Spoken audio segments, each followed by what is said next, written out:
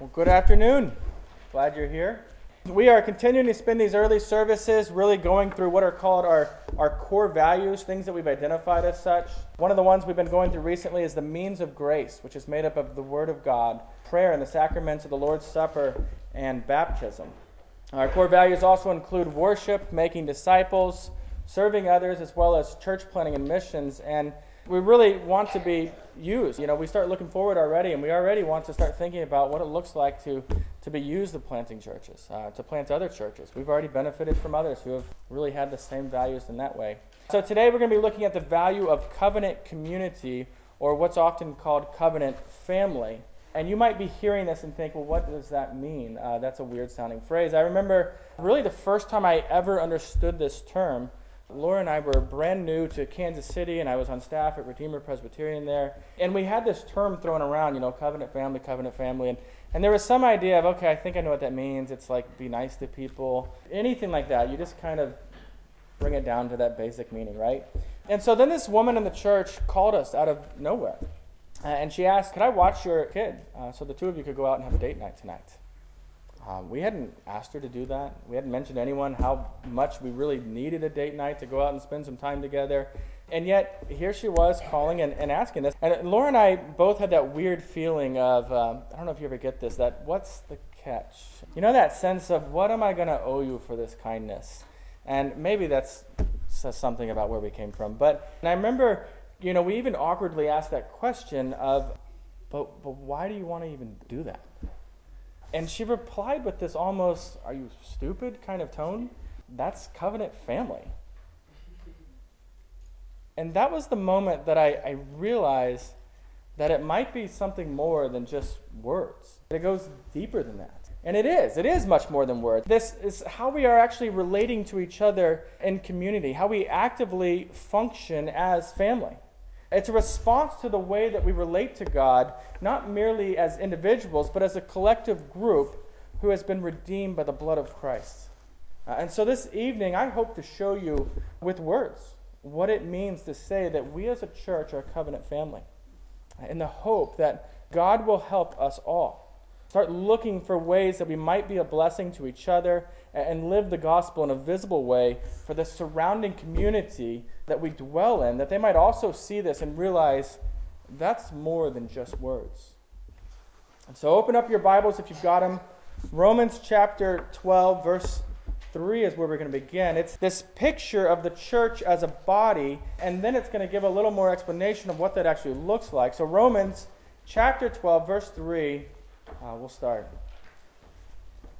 For by the grace given to me, I say to everyone among you, not to think of himself more highly than he ought to think, but to think with sober judgment, each according to the measure of faith that God has assigned. For as in one body we have many members, and the members do not all have the same function, so we, though many, are one body in Christ, and individually members of one another. Having gifts that differ according to the grace given to us, let us use them. If prophecy, in proportion to our faith. If service, in our serving. The one who teaches in his teaching. The one who exhorts in his exhortation. The one who contributes in generosity. The one who leads with zeal. The one who does acts of mercy with cheerfulness. Let love be genuine. Abhor what is evil. Hold fast to what is good. Love one another with brotherly affection. Outdo one another in showing honor. Do not be slothful in zeal. Be fervent in spirit. Serve the Lord. Rejoice in hope. Be patient in tribulation. Be constant in prayer. Contribute to the needs of the saints and seek to show hospitality. Brothers and sisters, the grass withers, the flowers fade, but the word of our God will stand forever. So the world is full of groups that are united by common interests. There are the Republicans and Democrats and Libertarians who all are united over some common political agenda that they share. There's model railroad collectors, Japanese dance enthusiasts, dairy farmers, NRA members, reptile collectors. There are obnoxious Yankee fans all over the planet that are united together. And there are, like Travis, terribly sad Chicago Cubs fans that are all united over this common interest. In fact, communities have formed just about everything you can imagine. I remember last fall when Laura and I were at a wedding, we met a teenage boy that told us about a community of guys who are fans of My Little Pony. In fact, they had a name. They were called the Bronies. Bros, ponies.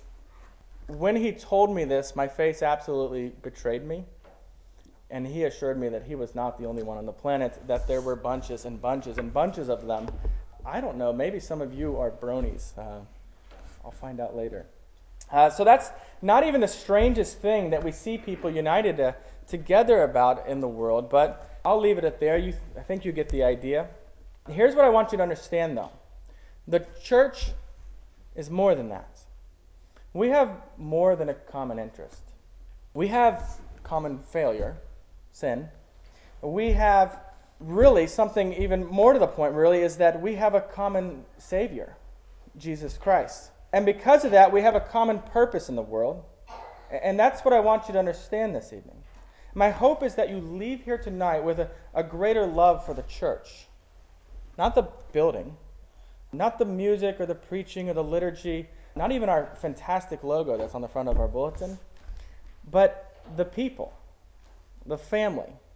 Those who are committed to each other, to sharing life together, to rejoicing together, to crying together, to laughing together, to serving each other and with each other, so that God is glorified and his people are satisfied.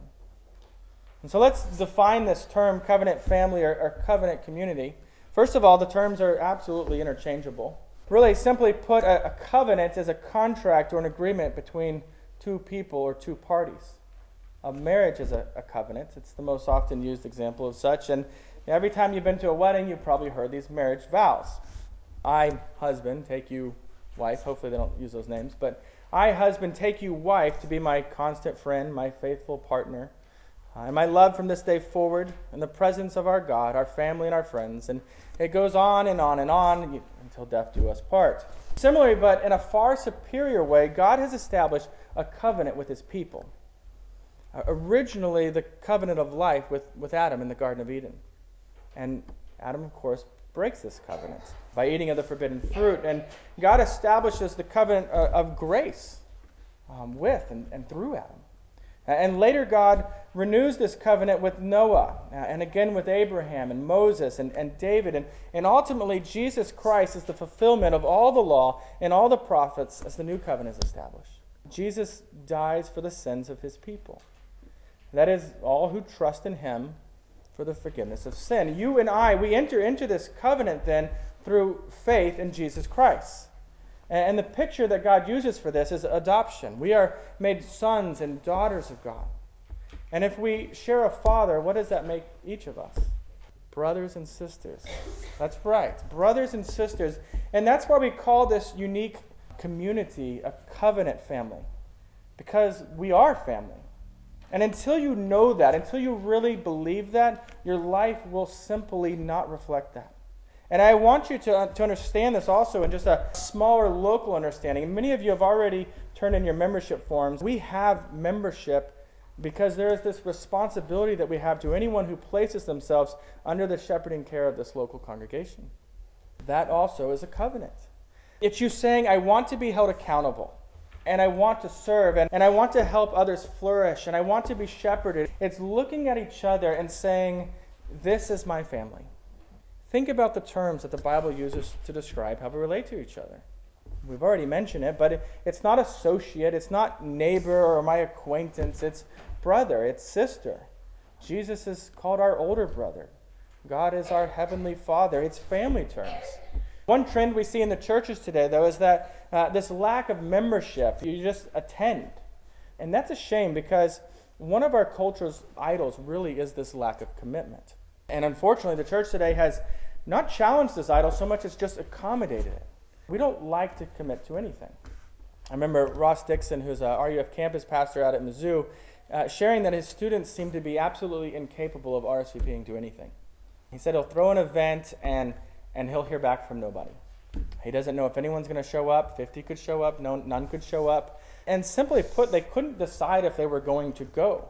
They didn't like to commit to this ahead of time. They wanted to see what other options they have, who else was going, what better things might be going on at that time. We see this in dating and marriage today as well. In 1950, the average age of marriage was 24 for men and 20 for women. That seems really young. Today for men, it's 29. For women, it's 27. And I don't want to read too much into this, nor am I saying that marrying at 20 is superior to 27, but really it's reflecting our desire as a culture to resist committing. Somewhere inside, there's this realization that if I marry this one person, I'm closing off the option of every other person on the planet. That is 3.5 billion boys or girls you've just rejected. That's a lot. And what if one of them was a better option? That's the fear, right? Commitment is just scary today. We like our options open. We like our liberties. We don't like authority of any sort. And so here is where the cultural fear of commitment has really affected the church. Too often the church has responded to trends in the world like this by simply embracing them. As people have avoided commitment, many churches have removed any sense of commitment. No membership, no community, no serving, just attending, just listening to sermons and singing songs, and then going home and living life outside of the community of God's people. And that breaks my heart. God did not design his church to be a motivational TED Talk of some kind.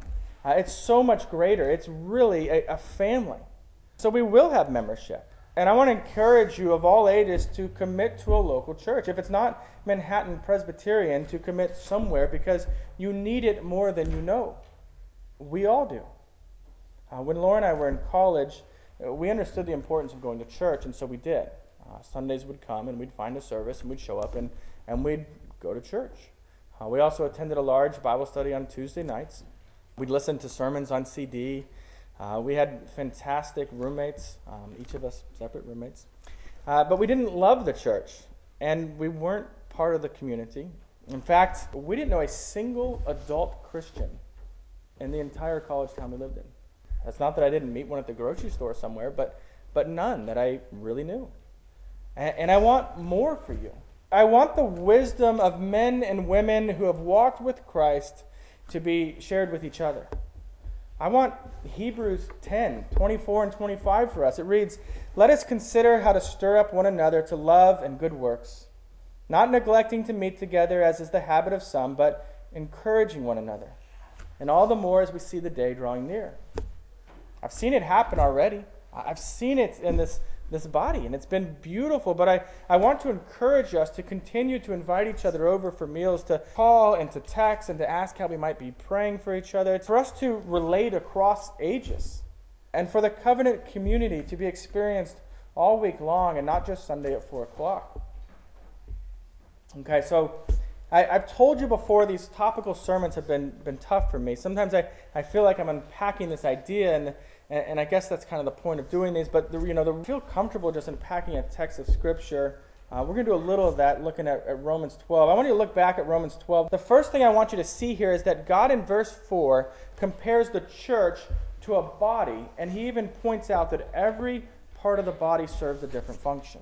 You know this. This is familiar analogy, right? The lungs give us breath, the eyes give us sight, the hands allow us to touch, our legs provide walking, our heart pumps blood, our butts. You didn't think I was going to say that one, did you? Everything has a purpose. The body, like I said, is this familiar analogy, but do you really get that? That only by working together does our body function like it should. 1 Corinthians 12, 26 and 27 points out that we as a church are connected as one body. It says, if one member suffers, all suffer together. If one member is honored, all rejoice together. I mean, do you really understand that if my right hand is burned on a stovetop, only my right hand is injured, right? But my whole body feels that pain. My whole body then begins to work together to help that hand.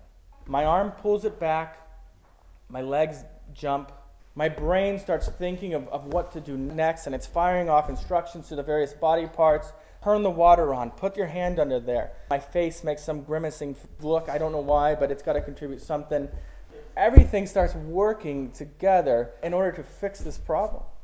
So it is in the church. We are the body of Christ, many parts, all gloriously different, working together for a common good. And that common good is many things. It's spiritual health, it's sanctification as we battle sin, it's proclamation of the gospel, it's blessing the community, it's encouraging each other to good works, it's comforting those who suffer, and worship. Yes, worshiping our God together. As you know, we desire to have a weekly worship service, and for this to happen, we need musicians, and we need greeters, and we need someone to run the sound, and we need someone to set up the sanctuary and pray the pastoral prayer, and someone to greet and hand out bulletins, and people to serve in the nursery and to serve in children's church to help clean up afterwards. Someone to bake the communion bread. You don't even think about that probably. Money to pay the rent on this building, and sometimes people to make food for these fellowship meals that we share in afterwards. And that doesn't work if we don't work together. Serving where we can, really coming together for the sake of a common goal. And the truth is, at times, parts of our body do disagree though, right? There seems to be no way around that. You know, many times my eyes will see a cupcake, and they conspire with my mouth and my hands to go get that cupcake and eat it. Meanwhile, my heart and my waist, and even that thought of what my wife would be saying right now are in the back of my head thinking, no, that's pure evil, stay away from that. And there's this disagreement within my body on that. And so if my physical body doesn't come to some agreement, you look absolutely nuts. It looks ridiculous. I look ridiculous when I do that. So does the church. That's how the church looks when we argue and we disagree and we're fighting. You get that. If you saw a human whose internal body was fighting itself like that, you'd look at them and just think you're nuts. And when the world looks at the church and sees it functioning that way, the world will just look and think, psychos. And who can argue with that? Peace among the parts of the body is necessary for the good of our body, but also to rightly present the message that we carry into the world, the gospel message that brings hope to the hopeless. Now, our text makes a big point of the different giftings we have. Starting in verse 6, it lists prophecy, service, teaching, exhortation, that's encouragement, contributing, leading, and acts of mercy. This is not a complete list, but it gives an idea of what some of the gifting that we might have. It also helps us to see that everyone's not given the same gift needed for the church to function well. One of the more obvious places that I feel this in my life is music. I love music, but God did not gift me with any musical ability. No understanding of it, no ability to do it. I bought a guitar a few years ago, and Andrea taught me some chords, and I learned these chords. And then there was that day when I realized I have no rhythm. None. I thought, I will never be able to make this object make music. And so I sold it. When people clap to music, if you've ever been at a place where people are clapping, I fake it. I am an absolute fraud. I cannot feel the pattern. So I just watch the hands of the person next to me and try to clap when they clap. People talk about pitch and tone, and it's like you're telling me about the color Blitzer. I feel like you're lying to me. There is no such thing as the color Blitzer. And there's no way there's such thing as pitch or tone. You made it all up because it all sounds the same to me. And that's the way it is. But like I said, I love music. My heart and my soul and my emotions are drawn into worship in a way that is beautiful, in a way that I can't even make sense of sometimes. And like I said, I am completely dependent on those of you who God did gift musically, if I'm going to worship him through music. I need you, and as frustrating as that can be at times, I love it. I love to be dependent on my covenant family for that experience and so many other areas as well. Some of us don't know what to do with children, while others of you are just absolutely amazing. We're also called to serve. All of us are called to serve, but for some of you, I watch it, and you can see that serving for you is one of the greatest sources of joy in your life. And I love to see that. Some of us are easily discouraged, and yet God has given the church others with this gift of encouragement. John and I were talking on Friday, actually, about how even things you wouldn't dream of being useful to church really are. The idea of a mother changing diapers was mentioned. Exciting stuff. This is what we talk about. But we realize that even this is a picture of redemption, a picture that some of our college students really need to see that, to see how to walk with Christ even in the mundane, to see love and service and care and given to this helpless child, this thankless child. After all, that's a picture of the gospel. That's how God has loved us. Now, Paul and ultimately God changes focus a bit in verse 9. It's a description of the Christian life lived in such a way that's pleasing to God. It's no surprise then that it begins with this phrase, let love be genuine. And it fits so well after showing us this unity of the body, that it's made up of such distinct parts, such different parts. Let love be genuine. The word genuine here is incredibly interesting to me. You're familiar with the word hypocrite. You've probably all called someone that at some point in your life. We get the word hypocrite from a Greek word that means actor, like a stage actor. In the theater of the time, there were no costumes, there were no sets. The actors would simply hold up a mask to show who they were or what emotion it was they were expressing. And so then we get the word hypocrite because it's like someone holding up a mask and pretending to be someone other than who they really are. So the word here in Romans 12:9 that we translate as genuine is the word hypocrite with an A in front of it. You might remember that the word theist means someone who believes in God. And if you put the letter on the front of that word, it becomes atheist, the exact opposite. An atheist is someone who does not believe in God. And so our word genuine is literally not a hypocrite. It's not our wearing a mask. It's our not pretending to be something that we aren't. It's God telling us in the church to put down the mask, to stop just acting like we love each other, to stop hiding who we are, and instead to seek love that is genuine, love that is sincere, love that is real. I put a Dietrich Bonhoeffer quote in the reflection section of the front of your bulletin. Thinking towards our need to love each other in the church, he suggested prayer. That seems obvious, right? Pray for love. But the way he puts it is really interesting. He says, I can no longer condemn or hate a brother for whom I pray, no matter how much trouble he causes me. His point is that in prayer we are seeking their good. We are seeking their deliverance from temptations, their healing, their growth, their repentance. When we pray for their good, it helps us love like God has called us to love. Real, genuine love. If you find yourself struggling to love people in this community, consider how you've prayed for them and how you might start praying for them. I can't encourage you enough to be praying for your covenant family. One of the reasons love is so important for the church is because it reflects back on our Savior. It's the true mark of our redemption. In John 13:35, we see how the world will view the way that we relate to each other. Here Jesus says, by this all people will know that you are my disciples, if you have love for one another. If we love each other, it displays to the world that we are Christ's disciples. The book of Philippians builds on this in chapter 2, verse 3, where Paul writes, complete my joy by being of the same mind, having the same love, being in full accord and of one mind. Do nothing from selfish ambition or conceit, but in humility count others more significant than yourselves. Let each of you look not only to his own interest, but also the interest of others.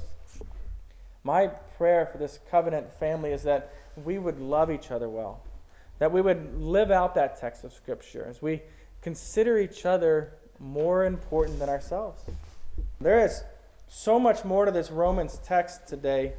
Really, I wish we could get into it. Someday, God willing, we will work through this book as we go through it, verse by verse, and look at it in greater detail. For the sake of time tonight, I want to just look at one more section. Look at Romans 12, verse 13. It reads, contribute to the needs of the saints and seek to show hospitality. The first half is how we show love to our covenant community. Contribute is an active verb. This means we're not simply responding when people ask for help, but we are looking for the needs of each other so that we can help, so that we can contribute. Simply put, it's looking for ways to serve each other, to serve others, especially Christians. And I know that sounds somewhat selfish to say, especially Christians, but we see this in the text of Scripture. I don't know how else to put that. Galatians 6:10 even makes the same point. So then, as we have opportunity, let us do good to everyone, and especially to those of the household of faith. The core of the statement in Romans 12 we're looking at today is that those with less are invited to enjoy the blessings of those with more. That sounds like socialism, right? It's not. It's not socialism. It's not forced by the state. It's done so willingly. It's done so joyfully, with an acknowledgement that whether we're talking about possession or time or skills, ultimately belong to God and not ourselves to begin with. It's done with genuine love and care for others who are involved. Now, while money, food, clothing, and shelter are the most obvious ways that we provide for the needs of the saints, it goes beyond money, really to every way in which God has provided for us. If it's sharing our God-given abundance regarding skills, wisdom, strength, experience, talents, time, and all sorts of other ways. It's as simple as watching someone's children so they can go on a date and strengthen their marriage. Don't wait to be asked. If you wish to be a blessing, call up anyone with children. They're all almost insane at this point anyway. Call up anyone with children and just ask them if you can watch their kids for a night. There are 1,000 other ways that you can love each other. It's a $2 cup of coffee and a listening ear to a friend. It's as simply as asking questions just to know someone better. It's men with electrical or carpentry or plumbing or car skills helping those who are without those skills solve a problem. It's parents who have raised children sharing biblical wisdom and experience with those who are just starting to raise children. It's those who have studied Scripture for years sharing that knowledge with younger believers. It's those who have been married for a long time sharing wisdom and advice with those newly married or soon to be married. It's sharing biblical experience regarding dating or courting or whatever you want to call it. May others in our covenant family learn from your success and learn from your failures. And that means the community must be a safe place. What I mean by that is we must feel safe to confess our sin to others in the church without fear of being gossiped about or shunned. But we also need to know that sin will be dealt with, that brothers and sisters in Christ will help us do battle against sin in our life in a gospel-driven, grace-saturated, hope-filled way. In response to this text, may we be a covenant family who contributes to each other's needs. The last thing this text mentions is that we seek to show hospitality. That word hospitality literally means love to stranger, or love of a stranger, or to a stranger. We ought to be a community that loves each other well, but also a community that welcomes others well. When we meet new people, do we seek to know them? Do we seek to make them feel welcome and included? Most of us know how scary it is to enter into any new social environment.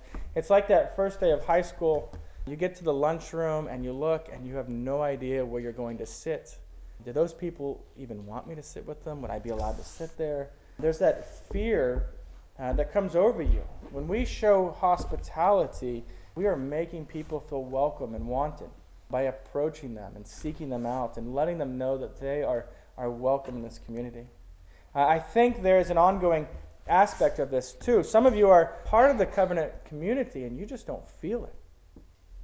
Let us avoid cliques and to love others well so that God is glorified in our social interactions. As we come to a close, I want to remind you of two last things here. One, families are not perfect, not even covenant families. Your feelings will be hurt. That's what happens when sinners, even redeemed sinners, live in community together. So pray for it and seek patience with each other. Don't expect perfection. Be quick to forgive and patient with each other. Two, in Scripture, we are told how to love others. I want you to notice this distinction. We are told how to love others well, not how to judge if others have loved us well. When we hear about how to care for each other as a covenant community, there is a temptation to sit back and wonder, when will someone love me like that? When will they invite me to a meal? When will they take me to coffee? When will they watch my children? Let me encourage you not to do that. You're a part of this community. Look for ways that you can actively love and serve your covenant family. Be a part of what makes this family great. We'll close with this. The end of the first book of the Lord of the Rings series. It ends with this beautiful picture of committed love, what committed love for each other looks like. The hobbit Frodo is carrying a weight, a burden for himself and a burden for others. And he decides to go away and deal with this problem alone. And as Frodo's getting into this boat and he begins to paddle across the river, his dedicated friend, this Samwise Gamgee, sees this and he goes after him. And Frodo says, "Go back, Sam. I'm going to Mordor alone." And Samwise responds, "Of course you are, and I am coming with you." Brothers and sisters, covenant community means that we will not go to Mordor alone. We will face the struggles of this life together as we are united to Christ through faith.